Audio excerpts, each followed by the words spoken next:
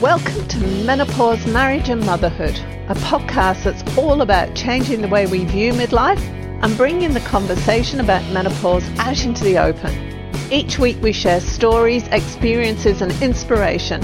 We talk to experts on how to best navigate this time of life and find out how other people have not only survived but thrived through this time. I'm your host, Karen O'Connor.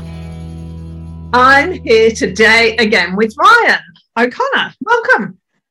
Hi. And we're going to talk today about moral obligations in arguments. Because I had an incident a few weeks ago where I want to stand for something and I want to say, this is my opinion. And somebody else said, well, if you want to put that forward, if you want to present this, then you have to present the other side of the argument. And I said to Ryan, that doesn't feel right to me. And so we decided to have a conversation about it, didn't we? And you said, what did you say? I said, okay, firstly, we've all been there. We're having a perfectly reasonable argument when we're winning.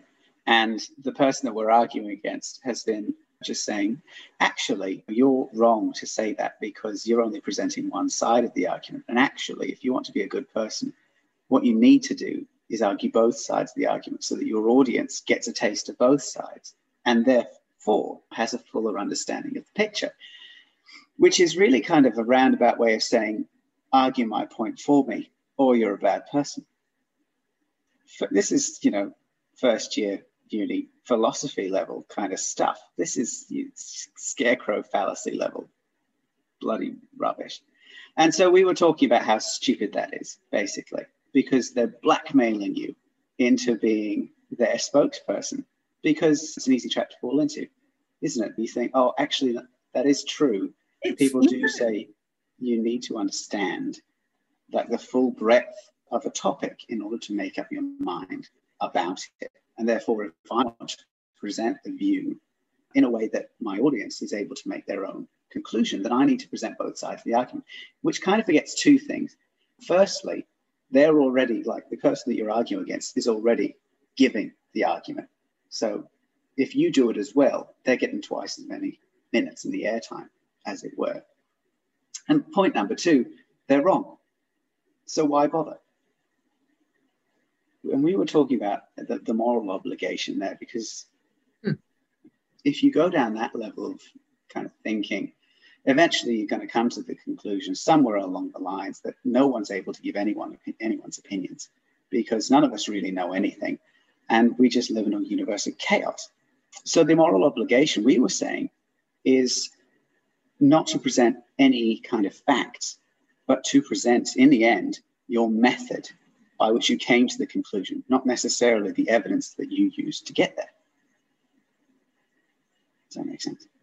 It does make sense. I mean, where I was going to go with it before you said that last bit, and that was why I went quiet, was it's what it did to me when that was said to me was it took away all my power, because it made me go, oh, well, am I wrong to think that I can do this? I just want to say what I think. It's an opinion. It's an opinion. That's all it is. It's not the truth. I never put what I say as the truth. This is my opinion. You got your opinion and you are quite entitled to it, because I get my opinion from all my personal experience, my personality, my education, everything. Everybody's the same. Nobody can say that one person's truth is the truth. It's just their truth. So I find when that kind of thing happens, it takes away my power less and less now, because now I just go, no, that doesn't sit right with me. This is my opinion and I'm entitled to it, basically. But what you were saying after that, what did you say towards the end? Just remind me. How the moral obligation we have is to present the method rather than the facts. Yeah. So tell me what you mean by that. Explain what you mean by the method. Well, I think you got to think of it like reading, like school. You go to school and people give you books to read. School could be, and sometimes when it's a bad school, will be them giving you a summary of all of the books that you're supposed to have read and then just kind of sending you on their way. But really what school's supposed to be about is giving you the tools to read, because then you can read whatever you want to read and come to your own conclusions. It's far better to be able to read than to just know what's in a book. And it's the same for these kinds of arguments. Surely you can be given the information that you need to know about this one particular issue. Let's say you know the truth about COVID, whichever side that is, because we're not going to go into that yet. But then you're not going to be able to, the next time we come into a pandemic, apply that specific knowledge to that. It's only one very small, very thin facet of understanding that you have about that one topic. Whereas if someone who knows a lot about, for instance, virology, gives you a very in-depth understanding of how death rates can be predicted, how infection can be mapped, how pandemics are different to epidemics and things like that, you're going to be able to apply that knowledge to a topic that's not just this topic. You're going to be able to apply it to a wider range of things. Does that make sense? Mm. That's the kind of thing. And that's a very thin example. So let me give you another one. The argument that we've got isn't really about COVID. Shock and horror, audience, I know. What it's about is credulity. It's about being able to go onto a platform and listen to someone speak and either believe them wholeheartedly, completely disregard what they're saying, or think for yourself. There's really kind of three options. Ideally, the method we want to go for is people to listen and not, assume that anyone is right until they've formed a complete opinion. That's what we want to do. So we want to teach people how to make a complete opinion. The people who go online and read an article about COVID and then just assume that it's correct for no other reason than that's the first thing they put their hands on, are honestly as morally bad as the people who go online, find the first article about anti-COVID vax and just believe that. Because what we should be doing is teaching people how to gather information and make their own opinion. Because let's be honest, if you're able to make your own opinion and go on the internet and do some research for, let's say, 2 hours, you're going to probably, I would say, come up with the same opinion as the world's top experts in pandemics and viruses. I think the thing for me, and I kind of want to go off on a tangent here, because one of the things that's really annoyed me about this whole thing is when I say to somebody who is, for want of a better expression, anti-COVID, don't believe in the pandemic, that first reaction, well, you obviously haven't done your research. No, I did my research and I came to a different conclusion. That I find really, it's really dominating and it's really manipulative. And I'm going to slip back into some kind of terminology that I used to use with the kids. But where I'm going with this is, I used to say to you four, when you'd come in and something had happened, you'd had an argument with the kid next door, there'd been a big fight and something had happened, and you'd start telling me, well, he said, blah, blah, blah, blah, blah. She started crying and then they did. Okay, tell me the what so.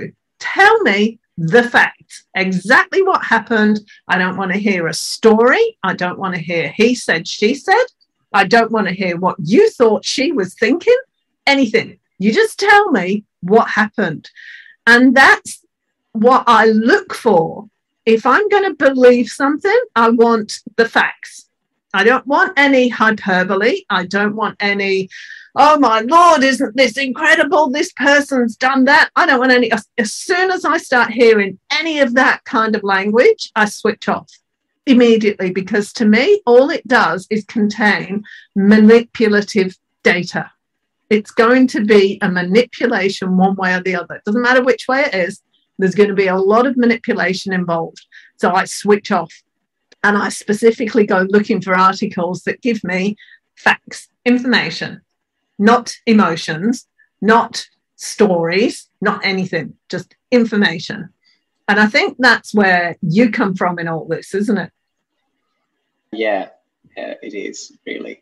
It goes back to something that I studied both in philosophy and theatre, actually, which is the early Greek speech method. So I think it was Plato or Aristotle, right? And you might have heard this yourself, who split the ideas behind speeches into three categories. It was ethos, logos, and pathos, right?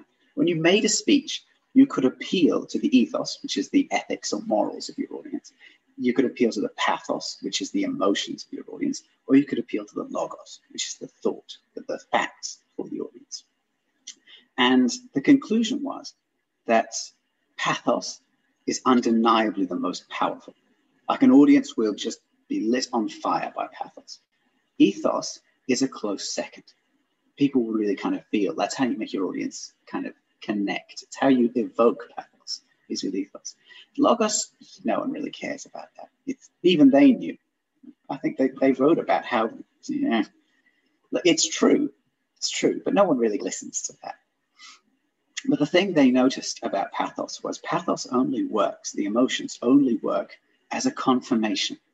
If you go up to make a speech in front of an angry crowd and your speech is full of jokes and laughter and things like that, it's not going to work. But if you make an angry speech to an angry crowd, that's going to confirm it. It's going to rile them up. It's going to exacerbate that problem. And it's always the same with pathos. Pathos is confirmation. It's never new information. Ethos could go either way. Logos, whenever someone makes a speech with logos, it's completely neutral from emotion. It doesn't exist in emotion. And I think that's what you're saying is when we would come to you with this pathos, you were like, okay, actually, I've already got emotions, thanks. Don't really need you to give me any. So just give me the logos of it all.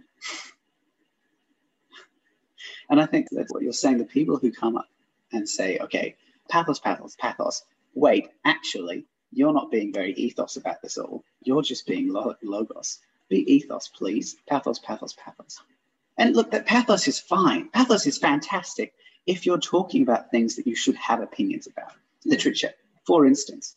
I can talk about Tolkien or Frankenstein or early Greek plays for hours, and it'll all be pathos. Should we be using pathos when talking about something that affects the entire world right now in a way that isn't emotion or opinion based? Probably not. Ethos, maybe ethos, but probably mostly logos is what we're looking for. We're looking for facts. We're looking for what we can actually do. But despite that, the Greeks were right. Pathos is the most powerful. And it's the most frustrating part of all. I always feel manipulated. To me, that's what pathos is all about. There can be certain instances where pathos is used to manipulate an action or to elicit an action. One of the notes of, I think it was Aristotle actually, noted that pathos requires the audience to follow the leader. Requirement of pathos. Pathos raises an army, which is great if you're the one in charge. If you're the general, that's fantastic.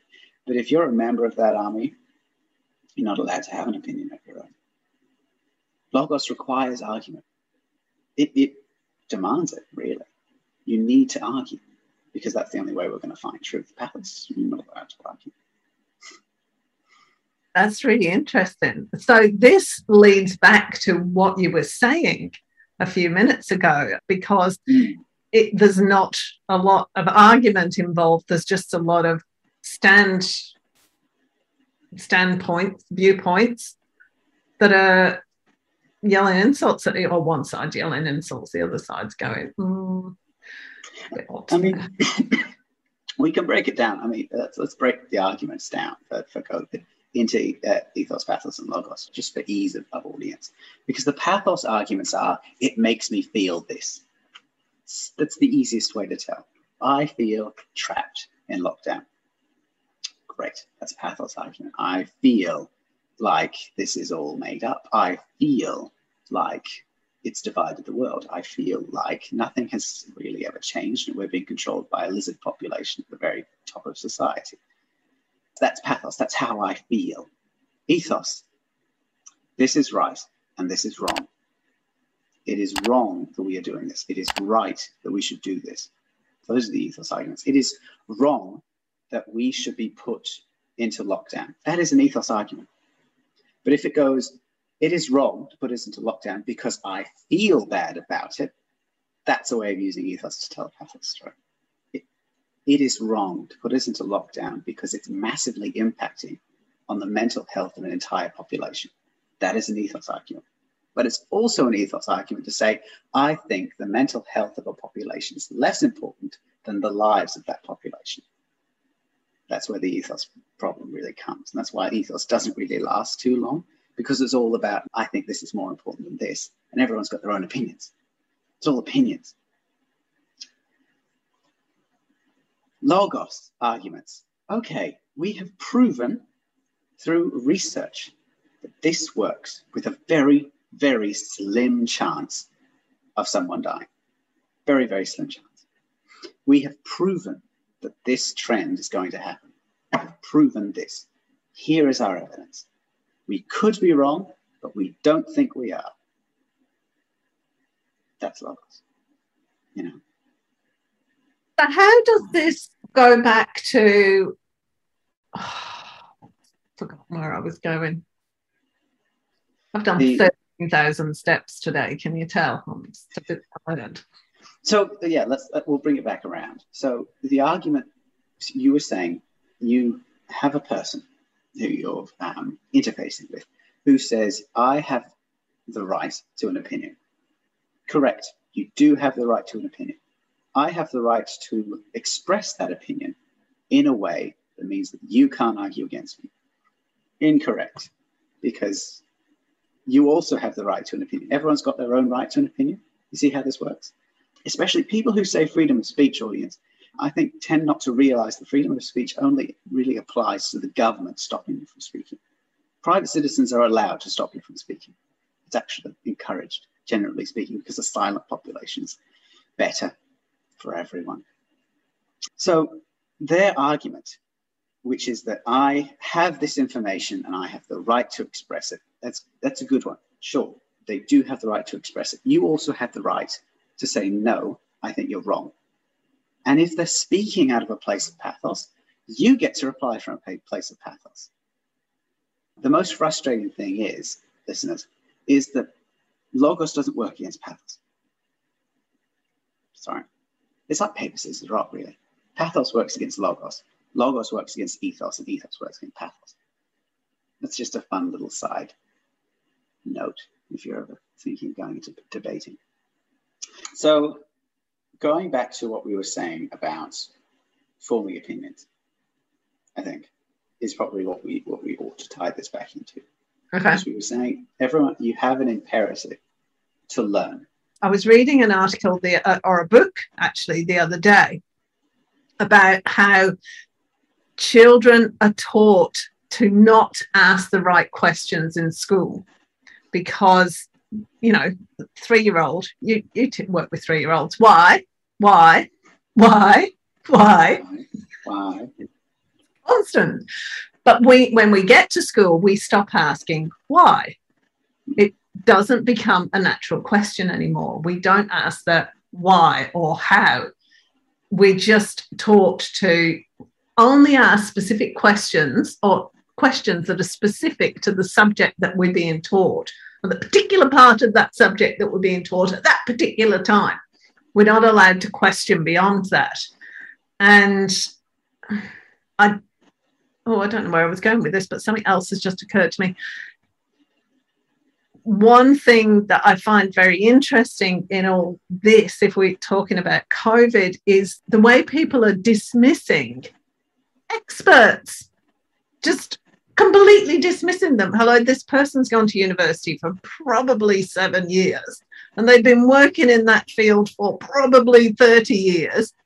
And you're telling them that you disagree with them because you went on the internet and saw a video by someone pretending to be a doctor or whatever. Could be a doctor, I don't know, one person. And you're dismissing all of these other people's experience and viewpoints. I find that really interesting, that I wonder where that ties in with what we're talking about now, and going on to the questions as well, moving on to the fact that we're taught not to ask questions. I wonder how that ties in with it too. I think, okay, I have several responses to several of your points. I'm going to go through them chronologically, because the first one was the why thing.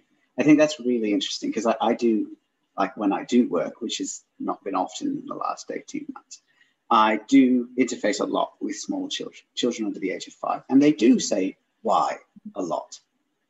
And it's because I think why is a shortcut for them. What they mean is, give me more information. They want to press that button. It's a big red button labeled why, give me more information. And at a certain point, as an adult, you're like, just stop. Because every time you ask why, I've got to figure out which part of the information you're curious about.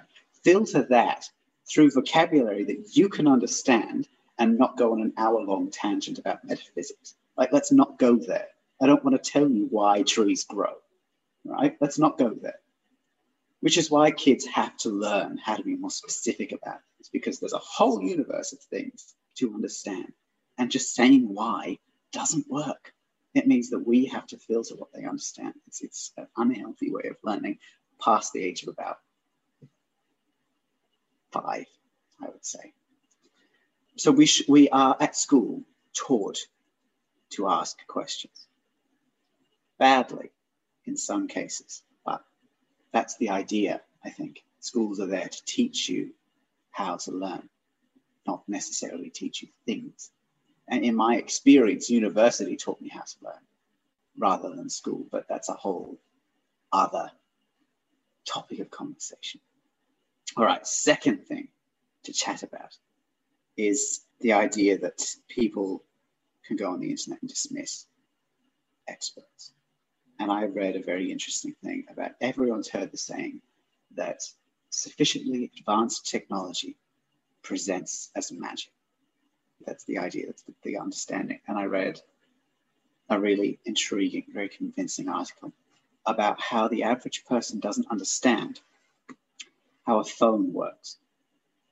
I mean, in broadest terms, they make lightning go through a rock and make the shiny patterns. That's magic, because we don't understand it. We can look at it every day, day in and day out, for years on end, and not understand how it works. All we understand is how to interface with it. And so we're increasingly living in a society in which we not only don't understand the things around us, we don't understand what questions to ask about the things around us. We don't have the knowledge to learn about how to understand these things. So we're surrounded more and more by experts. And then we're given exposure to, let's say the tech industry. If we've got a problem with a mobile phone, for instance, and we go into the tech shop and we say, we've got this issue, they'll say, could be this, could be that, let's see how we go. And 50-50, they don't fix it. I worked in IT for a little while. I know their process. 50-50, you can't fix it. And they'll say, sorry, can't be fixed, right? And either they'll give you a reason, which is full of words that you don't understand, or they'll say it's just broken, in which case you will think they don't know what they're doing. Whereas if it's something that we understand, let's say a screw, right? You've got a screw that goes into a wall. Every day you screw it in and you screw it out. And one day you thread it, like it's gone. You can't. The thread's gone off the screw. It doesn't work anymore. That's not your fault. It's just broken down. And it's the same a lot of the time with this kind of technology. Sometimes when it's broken, it's just broken. Same as a screw being threaded. But we tend to assume then that the experts don't know anything because we don't understand enough to understand their explanation. Do you know what I mean? And I think that is the root of the problem. More and more, because we've got such advanced knowledge and so many specialities, we're exposed to supposed experts who try to explain things to us in a way that we can't even begin to understand the explanation.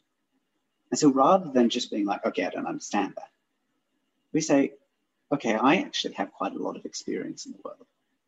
Your explanation doesn't make any sense to me. So either I know nothing or you know nothing, I'm going to go with the fact that I think you're an idiot. You know, and that's what people do. It's absolutely what people do. I mean, we all know it. How many times have we been to the mechanic and they've said, "Oh, it's going to be, you know, so much to fix this," and you're like, "Obviously, you're a fraud. It should cost a fourth of that price. I don't deserve this. How dare you charge me so much? It's just a tire. No, I couldn't do it myself, but still." I think that's what the problem is. Yeah, we are surrounded by things we don't understand, and we don't understand that we don't understand. We don't have the questions to ask in order to ask the questions that we need to know the answers to, in order to learn how to learn. And it's getting more and more complicated every day. And so here comes a problem, a global problem. And at last, in this point in human history, because this comes around every 100 years or so, every 100 years we get another plague. At last, we have enough knowledge to understand this. But it's so complicated that we don't understand the people who do understand. So we may as well be back in the Dark Ages, because the only people who understand it, no one's listening to. And I think that's what the problem is. And then it goes on to trust issues, and we've got to learn to grow, because we cannot possibly, as human beings, be on top of everything that there is to know. Nobody's going to be able to do that. We have to specialize these days in whatever we do. We have to specialize in it. So I am not going to know anything about virology. I'm just not. But I know enough to go, okay, you seem to be honest, you seem to be making sense, and that is literally all I can do. But other people are listening to them and going, well, you're not making sense. Yeah. One that I've encountered quite frequently is I've had my first vaccination and I'm getting my second next week. And when you go in, audience, if you haven't been in already, they're very upfront about the risk of death or maiming. Very, very upfront about it. You may die. All right, thanks. Thanks for reminding me. And so the argument is, okay, wow, obviously they want to underplay this, but it's still pretty big. So obviously the risk of dying is pretty enormous. No, obviously not. That'd be ridiculous. It's just that if you do die, they don't want you to have been unaware of that fact. There's still less than the chance of you being run over in the street by dying of this. And even then, you only die of complications. If you've got a weak heart or faulty valves, or a history of blood clots in the family, and it's that problem. It's that trust. We don't know who to trust, and so we latch on to figures that say the things that we want to hear. This is the way out. I am certain. I mean, I personally distrust anyone who says they know an absolute truth. I know enough about the universe to know that none of us know what's going on. We're all making this up as we go along. And then you get the ethical arguments. And that's where things get really messy. Because some people do say, let the population out. The death toll is something like 3%. It's not that high. Just let everyone out. On the other hand, is 3% of the population worth it? See, that's a good point, because we talk about deaths on the road and we're all trying to get down to 0 deaths on the road. What level of deaths on the road would then be acceptable? It's interesting, isn't it? Because that's the argument that I hold. For me, it's not necessarily a matter of trusting the scientists in charge, although I do trust the scientists in charge. It's an ethical question. For me, as someone who's been, audience, in lockdown for a really, really long time, right? It's an ethical question. I would rather do this than let 3% of the population die. Because there's 25 million Australians? What's 25? What's 3% of that? It's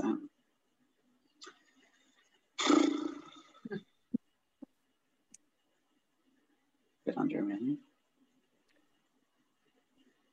maybe. 750,000. Is it? Yeah, it is. Thanks. God. You're right. It is 750,000. That's a lot. 750,000 is a lot of people.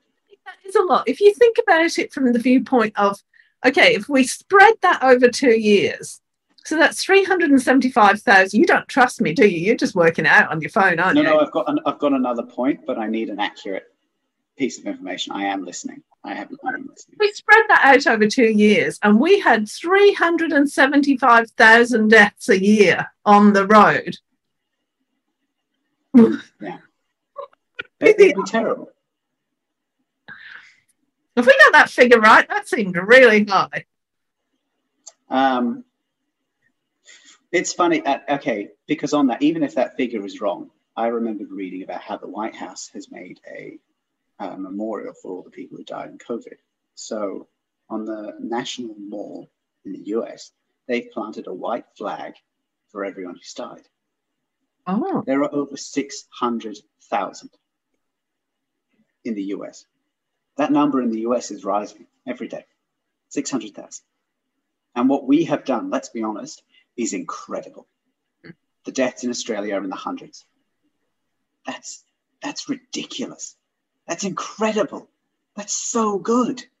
And yeah, me being in lockdown for 18 months has absolutely been worth that. I'd do it again. What do you think, out of curiosity? Because Kira's the same. Kira feels the same. Jamie feels the same. We're all like, no, this is what I personally need to do in order to take care of my community and take care of other people. Why do you feel that way? What a question. Okay, there's 3 reasons. And the first is basic maths. I've done maths. I've done university level maths. Didn't enjoy it, but I did it. 750,000 is worth quite a lot more than 1, which is me. I am 1. They are 750,000. The needs of 1 are not equal to the needs of 750,000. The second is I have been wrong several times. I know, shocking. Which means that I cannot be certain, not truly certain, of any decision I've made. That's the thing. And when I say wrong, I mean I've done things acting on evidence that should be believable. And by freak chance and weirdest coincidence, suffered because I was absolutely and unequivocally wrong. Like that, and that happens sometimes. Sometimes you can do everything right and still be wrong.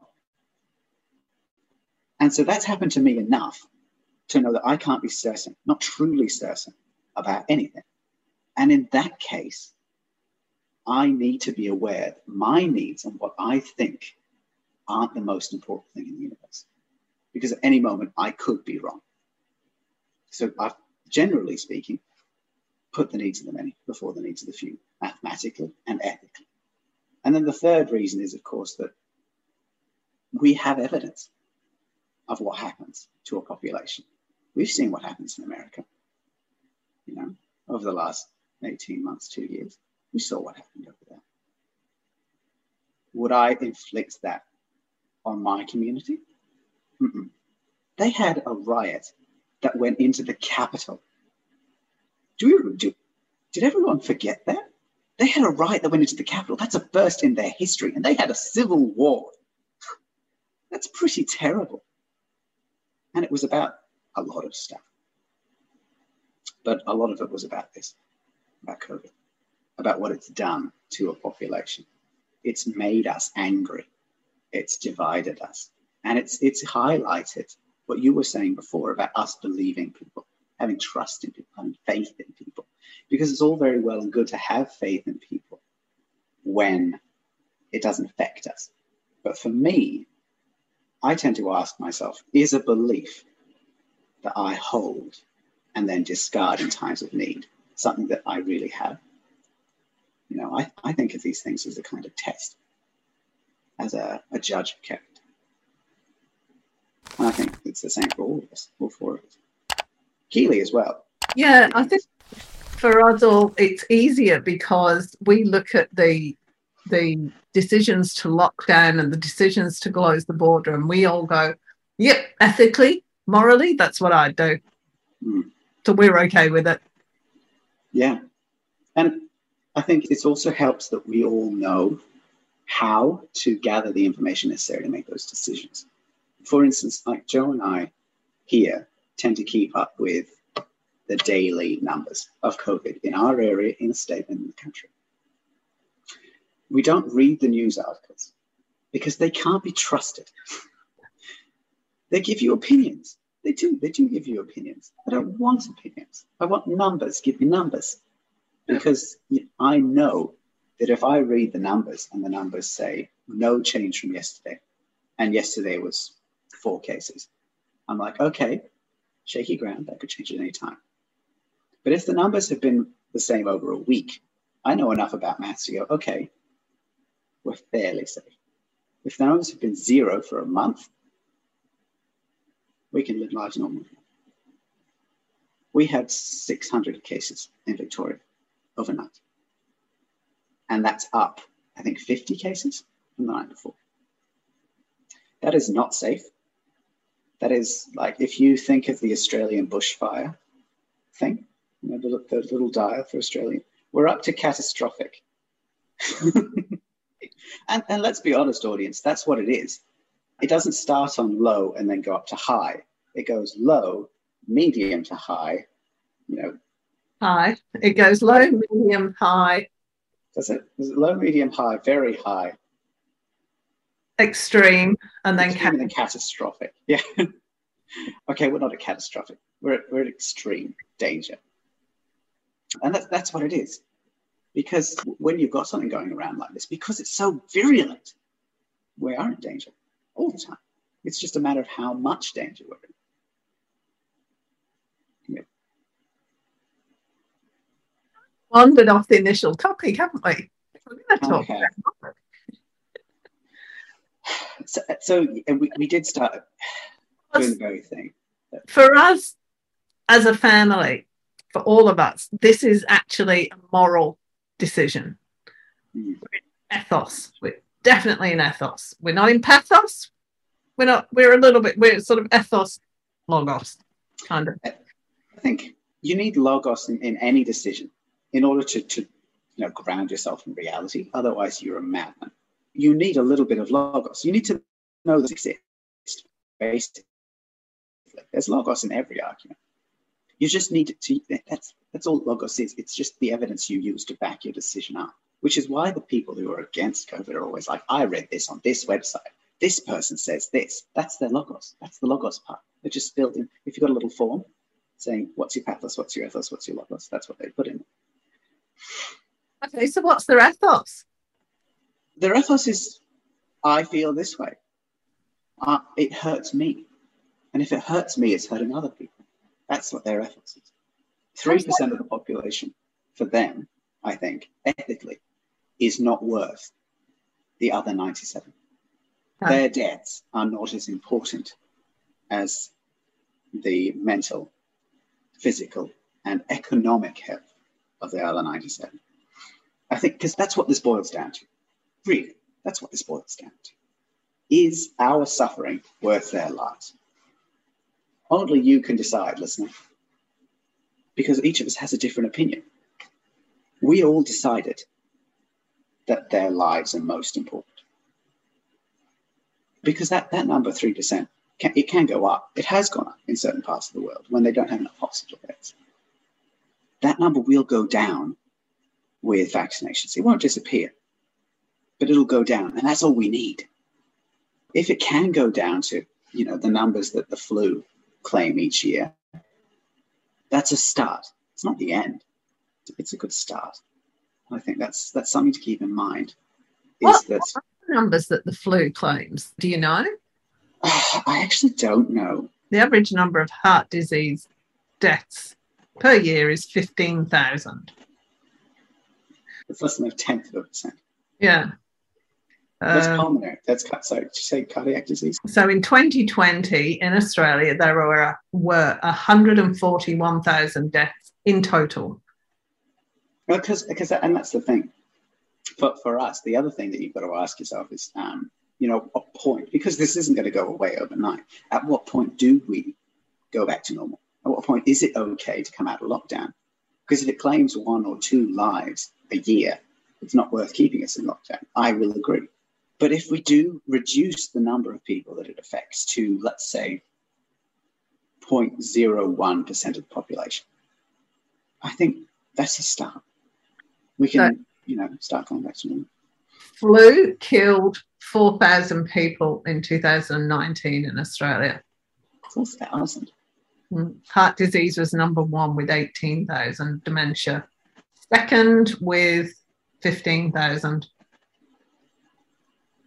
Okay, so that's a good point, actually, because so far, I'm not sure what the exact number is, but COVID has claimed fewer lives in Australia than the flu does in a year. Deaths, 1,167. All right, so it's claimed about a quarter of what the flu claims in a year, and I think that's a good number. That's what we should be aiming for. If we were out of lockdown, that would be an okay number. I'm okay with staying in lockdown to stop that from turning into 750,000 people. That's just me. That's just my opinion. Should we bring it back to the original point before we wrap up? Because, listener, you will encounter people who are arguing against all this COVID information, or against the vaccinations, against listening to people in charge, against lockdown. And they will say things like, this makes me feel this way. You have a moral obligation to do this. And you shouldn't be stopping me from speaking, because I have the right to an opinion. And also you should present both sides of the argument, because that way you can be most fair to your listener, who has to take in all the information possible. All right. You can hear, now that you can recognize them, the pathos and the ethos in that argument, right? It's no logos. Ideally, you want a little bit of logos.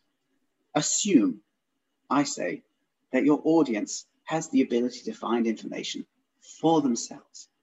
Everyone's an individual. We all have the internet. You can go out and frolic amongst the meadows of Reddit chat boards as much as you like. They can find the information for themselves. I think you have an obligation to say, this is how I came to this conclusion. This is what I listened to. This is my ethical standpoint. I think these deaths are not worth this suffering. Or I think we should do this because of this. Because just saying, this is what I think, is useless. No one cares. You need to say, this is how I think. Because then other people will learn to ask the questions they were never taught how to ask. I think that's a good conclusion. We've tied it all together. We have. And we've also covered how we came to the conclusion by that big meander that we went on. Yeah, we did. Thank you, Ryan. Very welcome. Thank you for letting me ramble incoherently for 45 minutes. And actually, in one of these conversations, I'm going to talk to you about your writing and how you write and how you come up with those ideas as well, because Ryan's written several plays, some of which have won awards. He's also written how many books? Just the one book. I've written a couple dozen plays, but just the one book. Right, okay. Also a volume of poetry coming out soon.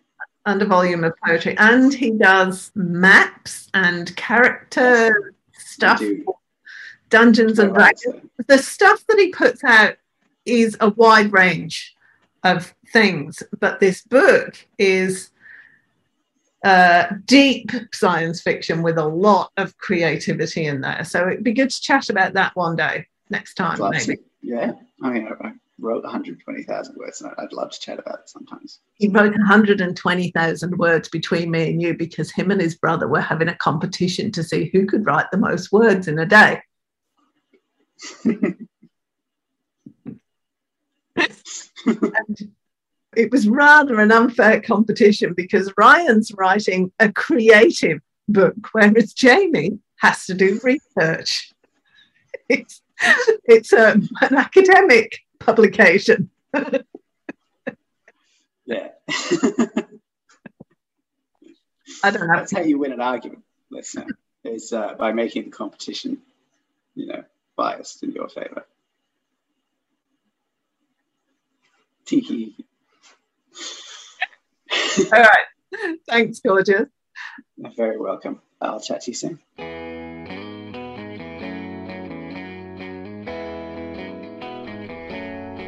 Thanks for joining us this week on Menopause, Marriage and Motherhood. Make sure you subscribe to the show on your favourite player, and while you're at it, we'd love you to leave us a rating on iTunes, or if you'd simply tell a friend about the show, that would be amazing too. Be sure to tune in next week for the next episode, and remember, if you're busy thinking about what you can't have, how on earth are you going to enjoy what you can have? See you next week.